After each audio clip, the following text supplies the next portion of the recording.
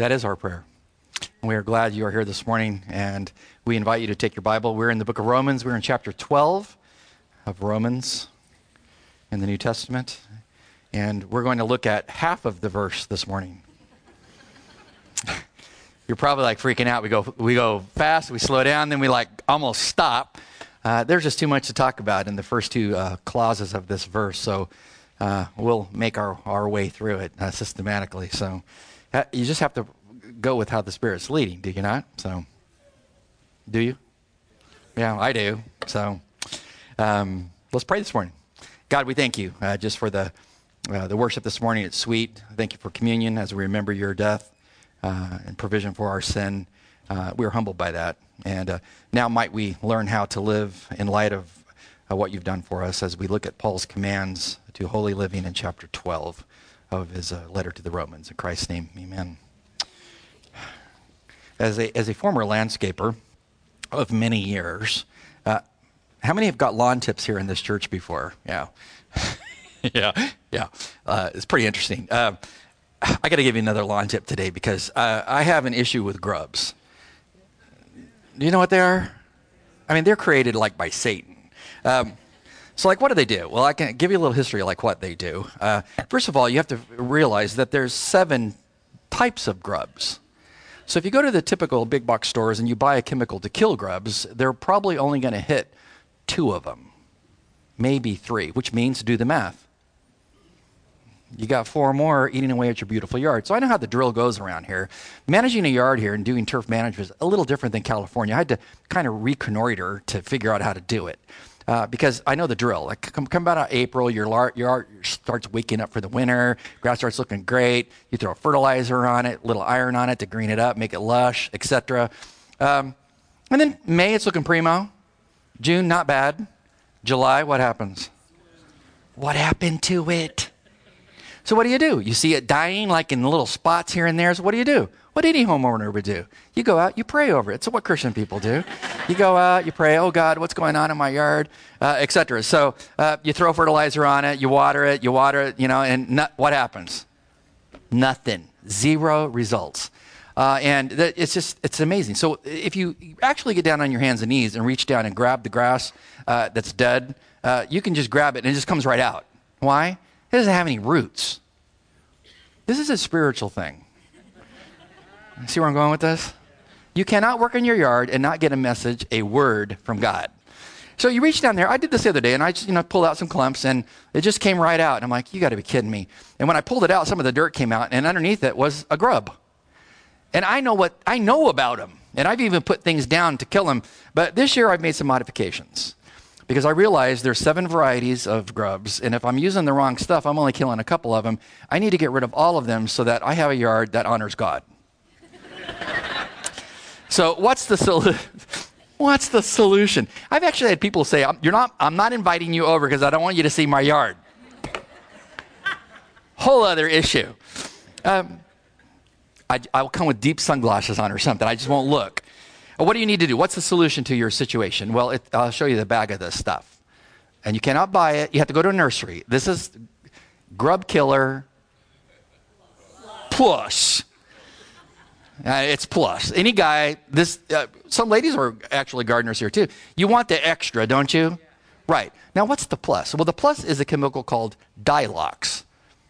After the last sermon, they weren't asking me spiritual questions about my sermon. They were wanting to know about Dilox. How do you spell that? D-Y-L-O-X, Dilox. What's Dilox do? It wipes out all 7 varieties of grubs. When should you apply it? Now. Because your yard's probably already creamed, right? Am I right? And because I know a lot of you have stopped me and asked me, what's going on? So I've explained it to you, And so what you have to do is throw it out now. In fact, you should do it in August. Put it down, water it in. It forms a total barrier, kills them as it leaches into the ground. Because they're down underneath there eating your root system. And they're going to eventually emerge as like a little bug and then eat your plants. It's a double whammy from Satan. So get rid of them now, and this is the way you use it. What's the chemical? Dilox, and it's in that Bayer product called Grub Killer Plus. And the time to do it is now. Take radical action now, because if you don't take radical action, you're going to have some same situation come next April or May. Saves me a whole lot of emails to have this discussion. So treat it now and then do it again in April. In fact, I'll put it to you this way. Treat it with the months that begin with the letter A. What are your options? Well, I don't know. It's not September, October. It's got to be August and April. There you go. Put it on your calendar. That's what I do. I calendarize all this stuff so I know as you age, you're not going to forget when you see the calendar. Now, what has this got to do with anything? Everything. It is a spiritual experience because you must take radical action to deal with your grub issue, right? Apply that to your life. There are godless grubs eating away at the lush, green, beautiful turf of your Christianity.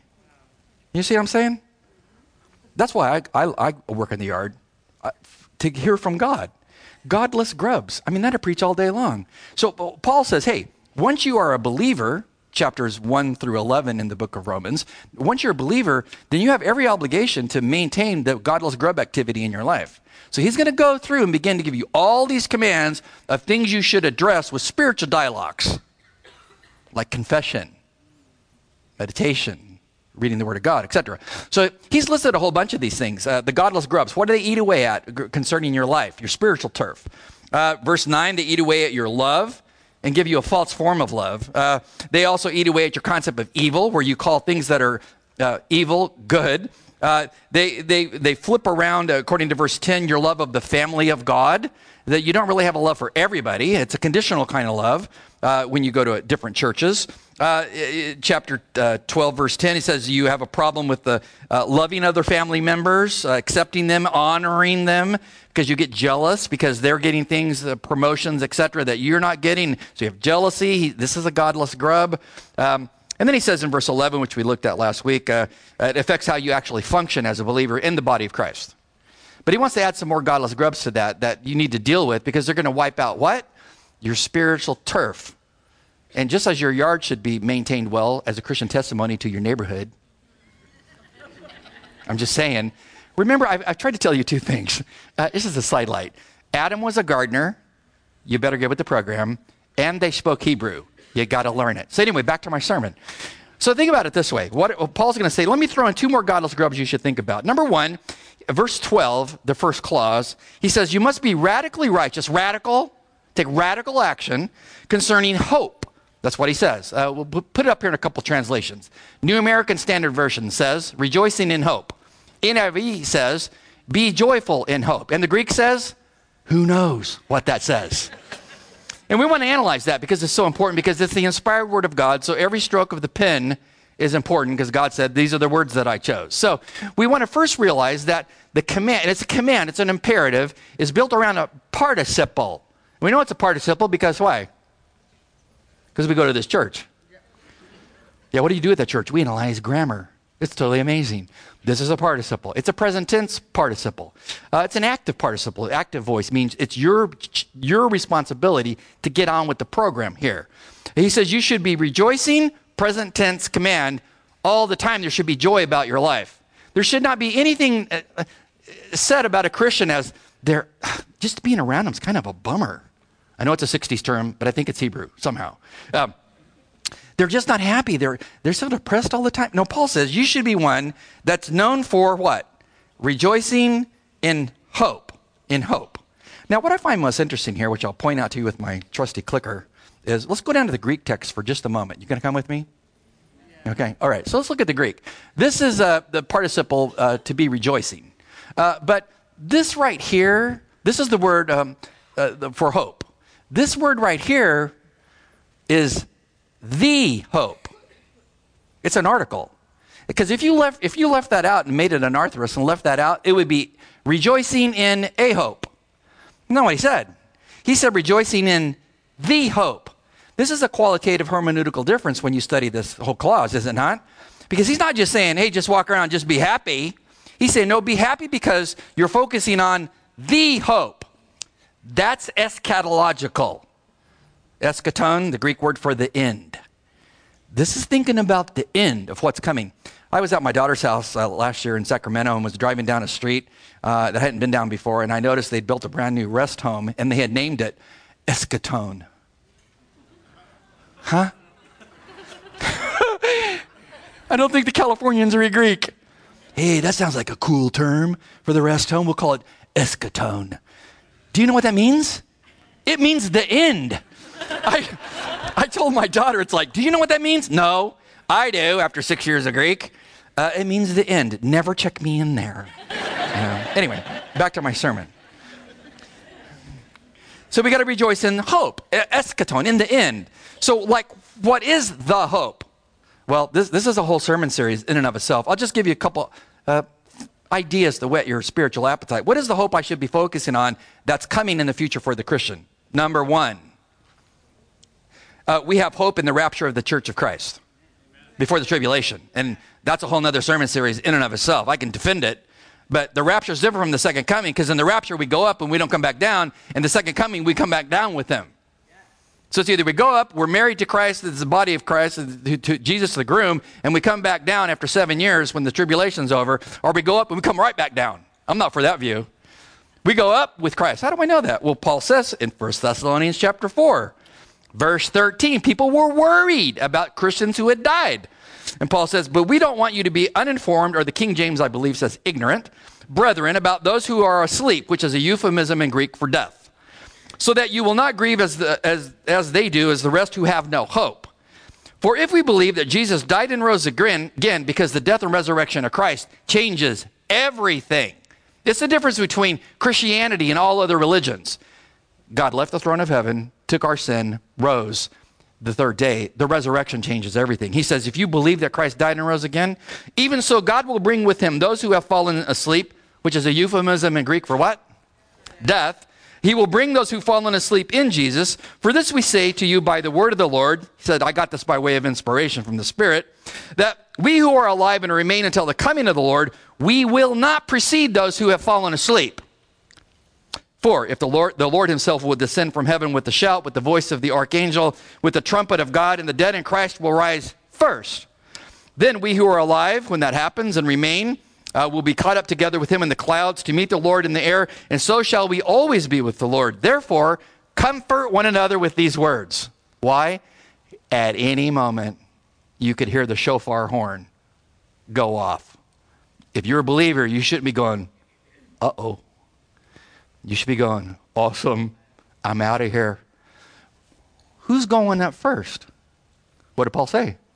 Dead in Christ. Who's that? My dad. My dad's mom, my grandma. Liz's sister that died when she was 33 from cancer. I mean, all those who are dead in Christ, they go up first, instantly. They're in heaven right now, but they're going to get that resurrected body suited for heaven. Whole nother sermon series. See, job security for me. Because these things you can dig down into all of these things, but they leave, when the horn is sounded, they'll hear it too. Their body is reunited with their body. It's glorified like Christ's body. They go up first and we go up with them. Don't worry about if you leave your clothes or not. Did you hear me? I've been asked all kinds of strange questions. I've got that one a zillion times. I'm kind of wondering, are my clothes going to be there? Like, I don't really care. I mean, just as long as I'm going, I don't care what my Levi's or whatever. Day of judgment. Oh, well, and there has to be the rapture of the church, because the 70th week of Daniel 9:24-27, says that God has to finish his dealings with Israel. So the church has to be out of the way. Whole other concept. But what's the hope that we have as Christians? One day the horn sounds. We're out of here. Now, I think this afternoon the Redskins are playing. Is this true? Yeah. And I learned from Darren. I think Lisa, are you here? Yeah. Yeah, Lisa's here. Is he not going to the game?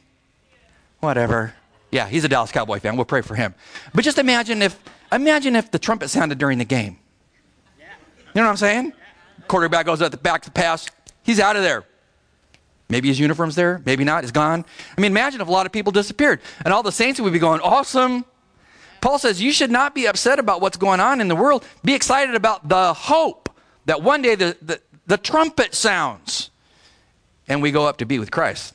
Number two, we have a hope of the coming of Christ, the second coming of Christ. Because Jesus talks about it in the Olivet Discourse in Matthew 24. But in Titus chapter 2, Paul talks about it this way. Titus 2, verse 13.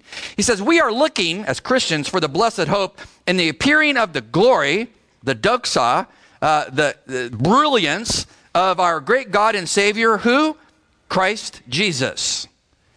We're looking for that. Why? Because he's coming back, and he's going to come back in the second coming to establish his empire on this old earth and replace all political systems, which desperately need help, don't they? We have the hope of that. Number 3, we have hope of the realized eternal life in God's glorious presence. We have hope of realized eternal life. So here's the question. Bible trivia, we're playing the game. You're trying to move your piece around. We're having fun. When you trust Christ as your Savior, do you get eternal life then or later? How many would say you get it right then? Excellent. How many say later? How many don't know? You get it right then. What did Jesus? Well, Jesus, John 3:16, for God so loved the world, gave his only begotten Son, that whoever believes in him shall not perish, but what? Has what? Has everlasting life. Later? No, you have it. He gives it to you. This is the hope of the Christian. I got life now. When I'm with a saint who dies, as tragic as that is, you got to be thinking to yourself, the next breath they took's in heaven. You know what I'm saying? I mean, that'll preach all day long. And Paul says, we have the hope of realized eternal life because I have it by faith now. I have it. It's realized in God's mind. In my mind, it's by faith. But at that moment of death, when that happens, and by the way, we're not all getting out of here alive, right? Yeah, as my friend Rick Seeley told me when he was passing away from pancreatic cancer, he's like, I don't know why you guys are all crying. We're not all getting out here alive. I'm like, spoken like a true homicide detective, you know?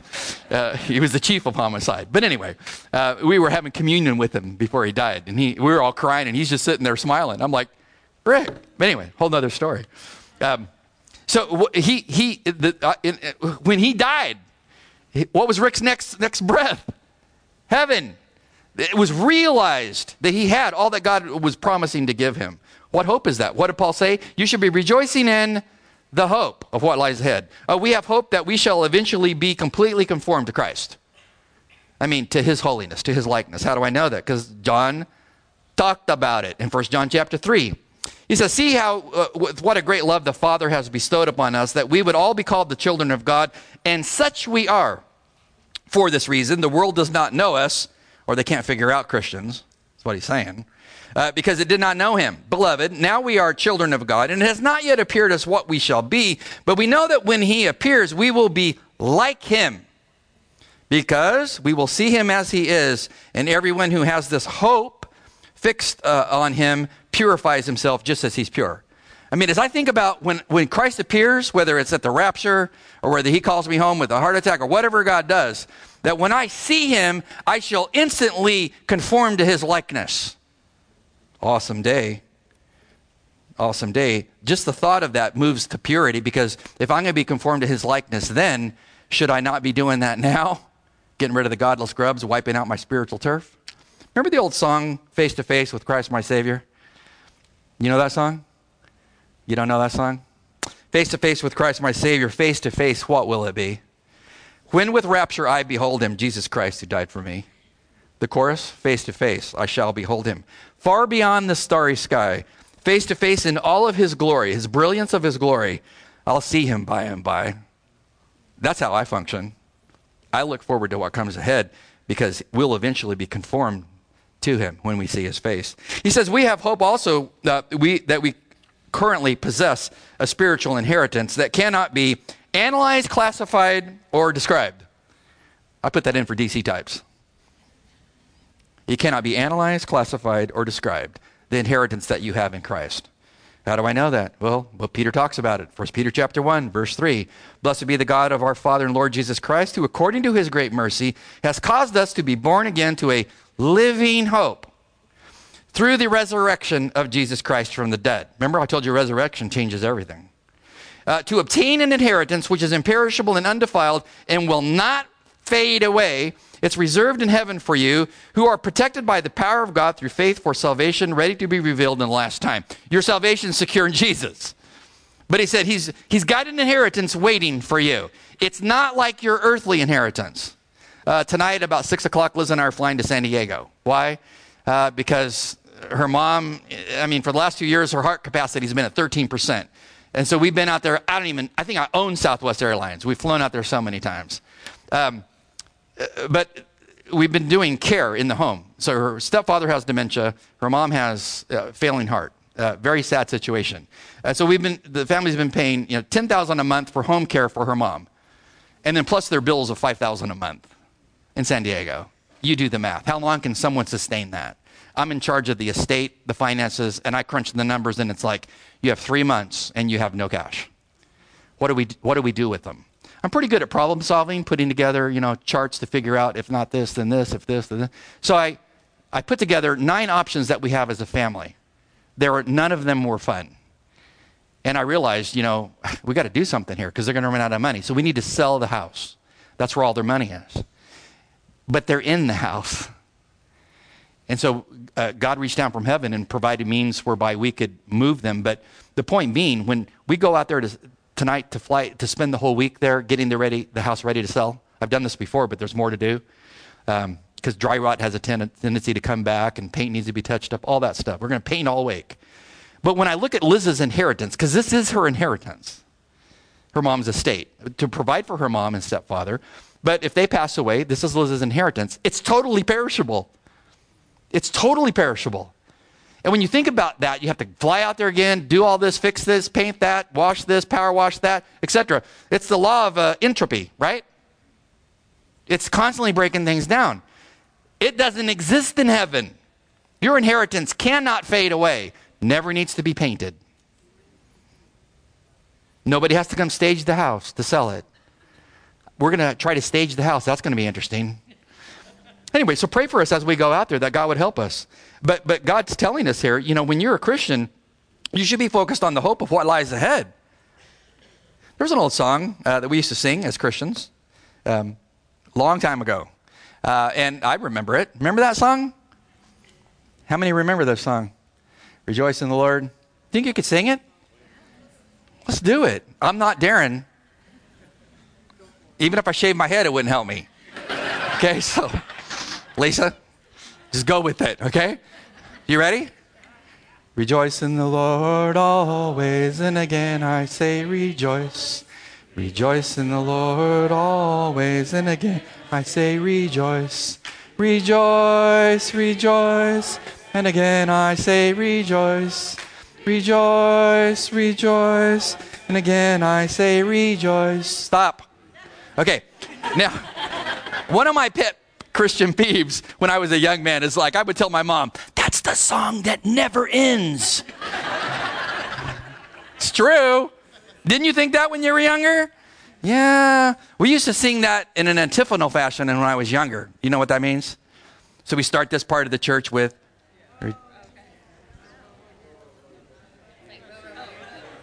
rejoice in the Lord always. And then they would start, and then they would start, and then they would start, and then the truly spiritual up there would start, and rejoice in the Lord always. Why should we be rejoicing? What did Paul say? Remember the article before the word hope? Because we of all people have what? The hope. Par excellence, use of the article. Point number 2. I'm still in half the verse.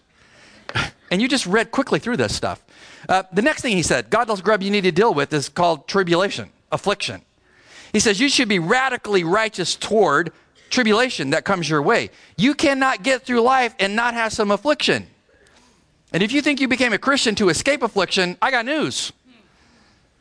Because God uses affliction to get your attention. Notice what Paul says. Rejoicing in hope, and then he throws in persevering in tribulation. And then the NIV says, that word we all love, patient in affliction. Really? I have to ask you, are you persevering in your affliction? Are you being patient in it? Etc. We want to analyze this. This is too important. Again, it is a present active participle, meaning what? Perpetual activity. Not only you should be known for joy as the person in the room with joy, you should be known as a person that no matter what is thrown your way, you don't leave your post. Now, this is interesting. The word that he uses here for persevering, it's hupomeno in Greek. Hupomeno is a preposition, hupo, wedded to a verb, meno, to remain. You wed those two together, like German staples words together. When I took 4 years of German, I was amazed at how long the words could be. They'd take up like a sentence. Why don't the Germans just break them up? Anybody study German here? Nobody? They're good. Hey, Oscar, thank you. Now think of this. He's going to say, he's going to take a preposition, he's going to wed it to a verb. What's that do to the verb? I've told you this before. What's it do to it? It intensifies it. So he's saying, don't just kind of persevere in affliction, super do it. Now think about this, hupomeno. Hupomeno is a Greek word, it's a military term, which means to refuse to leave your post. Hear me? Now, when you're in affliction, what do you want to do? Man, I don't like what the doctor just said. I got to get out of here. I mean, I got to get away from this. No, he says, don't leave your post. Do you remember the Battle of Bastogne? Not that you were there, but I mean, yeah.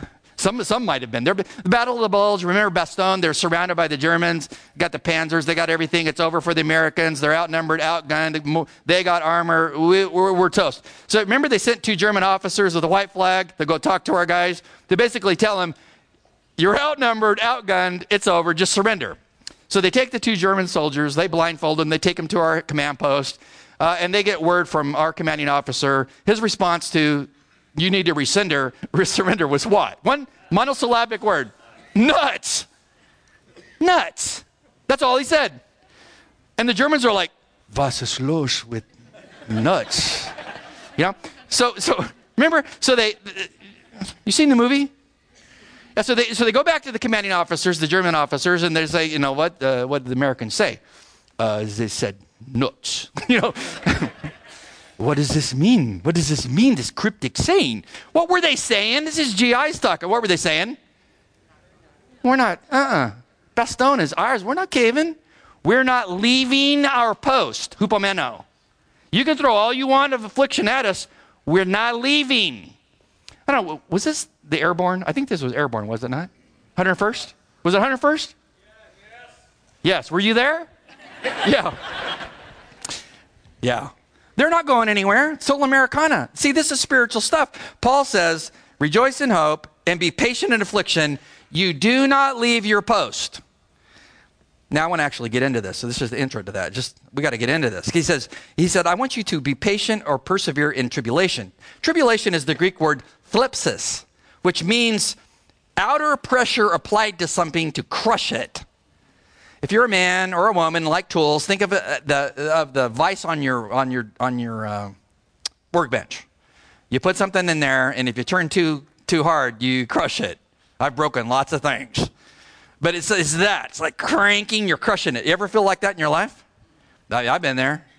And it's like it's tribulation. So he says, persevere when your life is being crushed by tribulation, by the pressure of tribulation. I introduced to you Thor the Mountain. This guy's all over the map. We're talking about grubs. We're talking about, it's all spiritual stuff.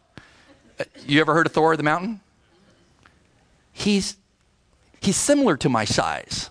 I mean, think about this guy. He's picking up 550 pounds over his head. Do you know how much weight that is? Imagine if his body could speak. What would the joints be saying? Oh my God. What are you doing? They'd be screaming at him. Talk about pressure on the joints picking up this kind of weight. But see, he's going to himself, this weight's going up. This is a strongman content. This is going up. And so he doesn't cave to the pressure. He uses his strength to push through the pressure. See, this is a spiritual thing. When Paul says persevere, don't leave your post in tribulation, when you get in a pressurized situation, whether it's a doctor's report or maybe your boss gave you some news you don't like or whatever it is, you can fill in the blank. It's not hard to do. You already have your finger on what it is. God's telling you what? Don't leave your post. Don't leave your post. Now we need to get into why. He didn't say why. But I need to give you why. Why should you not leave your post? Number one, the Lord is the Lord of the pressurized situation. He's Lord of it. How do I know that? Well, Isaiah chapter 45, verse 7, the Lord says, I form light, I create darkness, I bring prosperity, I create disaster. Who is he? He's the Lord of the pressurized situation. Ecclesiastes chapter 7, verse 14. Says, in the day of prosperity, be happy, but in the day of adversity, consider. God has made the one as well as the other, so that man will not discover anything that will be after him. God brings it into your life to educate you about who he is. He's Lord of the pressurized situation. Number 2, why you shouldn't desert your post. Tribulation will burn out the sinful dross in your life. Boy, will it. It will show you, if you ask God, in my pressurized situation, show me my sin, he will waste no time showing you your sin. And this is a metallurgy term here that he's using here in 1 Peter chapter 4. Notice the metallurgy term. He says, beloved, don't be surprised at the fiery trial. That's burning out the dross of metal to make it pure. That has come to you, which comes upon you for your testing, as though some strange thing were happening to you. Peter says, don't worry about what you're going through, this fiery trial. God's just burning out the dross. You should be asking God, show me in my situation what godless grub is in my life that needs to go. And then that's what you confess. Third, tribulation deepens your understanding of the character of God. Boy, does it. Isaiah says, speaking for God, chapter 55, for as the heavens are higher than the earth, so are my ways. They're higher than your ways, and my thoughts higher than your thoughts. Are they not? God's thoughts are so much greater. And so when you go through tribulation, you must say, God, I'm finite, you're infinite. You must see things I can't see and understand things that are beyond my spiritual pay grade. I will walk in faith before you. Because if you go back to Daniel chapter 1, verse 2, and you read how young Daniel in 605 BC wound up in captivity, he's a teenager. But it says in chapter 1, when the book starts, that God orchestrated the Babylonian captivity. It says so.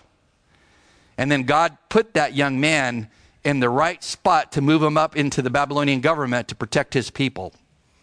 Boy, don't tell me God doesn't have greater thoughts than we do. That's why you shouldn't abandon your post. Next, tribulation sets you up to witness the unveiling of the power of God, his hand. He sets you in a situation where he's going to force you to see the power of his hand when he moves. I submit to you in closing, my life with my wife for the last couple months has been unbelievably pressurized. I mean, from a variety of ways with her mother and stepfather. It's sad because it was a no-win situation in many different ways. Her mother had been suicidal. Hospice wrote that into the notes. And so we found out no place will take her in San Diego because she said that. And believe me, we tried. So there she is. We can't afford the care because the money's running out, and no one will take her. And then we have a dementia patient who's combative, mean, and won't leave the house. So even if we get her out, what do we do with him? Etc. He was an aviator in the Korean War. So we're like, what do we do? So I came up with, I told you, 9 options. All my options were not optimal. And we looked at the options, and they're not pleasant to do. And then a couple of weeks ago, about 3 weeks ago, God moved in a spectacular way in the pressurized situation. I mean, he went past my 9 options, just like God to come up with option 10. And he did it in 1 week. Because when we were sitting here looking at the running out of money, what are we going to do? God stepped in and goes, oh, I got this. So what did he do? I'll tell you what he did. Regarding her mom, Liz's brother used to own a large foreign car repair shop in North County, San Diego. One of his customers had just lost his father, so Mark was talking to his buddy, and he happened to ask the guy, hey, before your dad died, where was he? Well, he was in this beautiful board and care home. They took care of him until he passed away. They were awesome. What's the name of the place? So we called him. Within 1 day, she was in there. Wow. They took her without a question. Unbelievable. God moved. We just sat back in awe at the kitchen table. And then we're like, okay, she's now in there. Great care. Now what do we do with Andy? Well, there was a young lady that the family had hired to take care of her mom during the day. Her name's Kelly. And Kelly said one day, you know, I take care of another elderly man. I take him to the VA in Escondido, and I know some people at the VA. I could talk to them about Andy. We're like, yeah. She goes that day, goes and talks to the guy she knows, refers us to a social worker. Her name's Jewel. Boy, is she a Jewel. She then was the hands and feet of Christ to us. Within 1 week, that same week, she had placed Andy and got us registered for assistance to a war vet.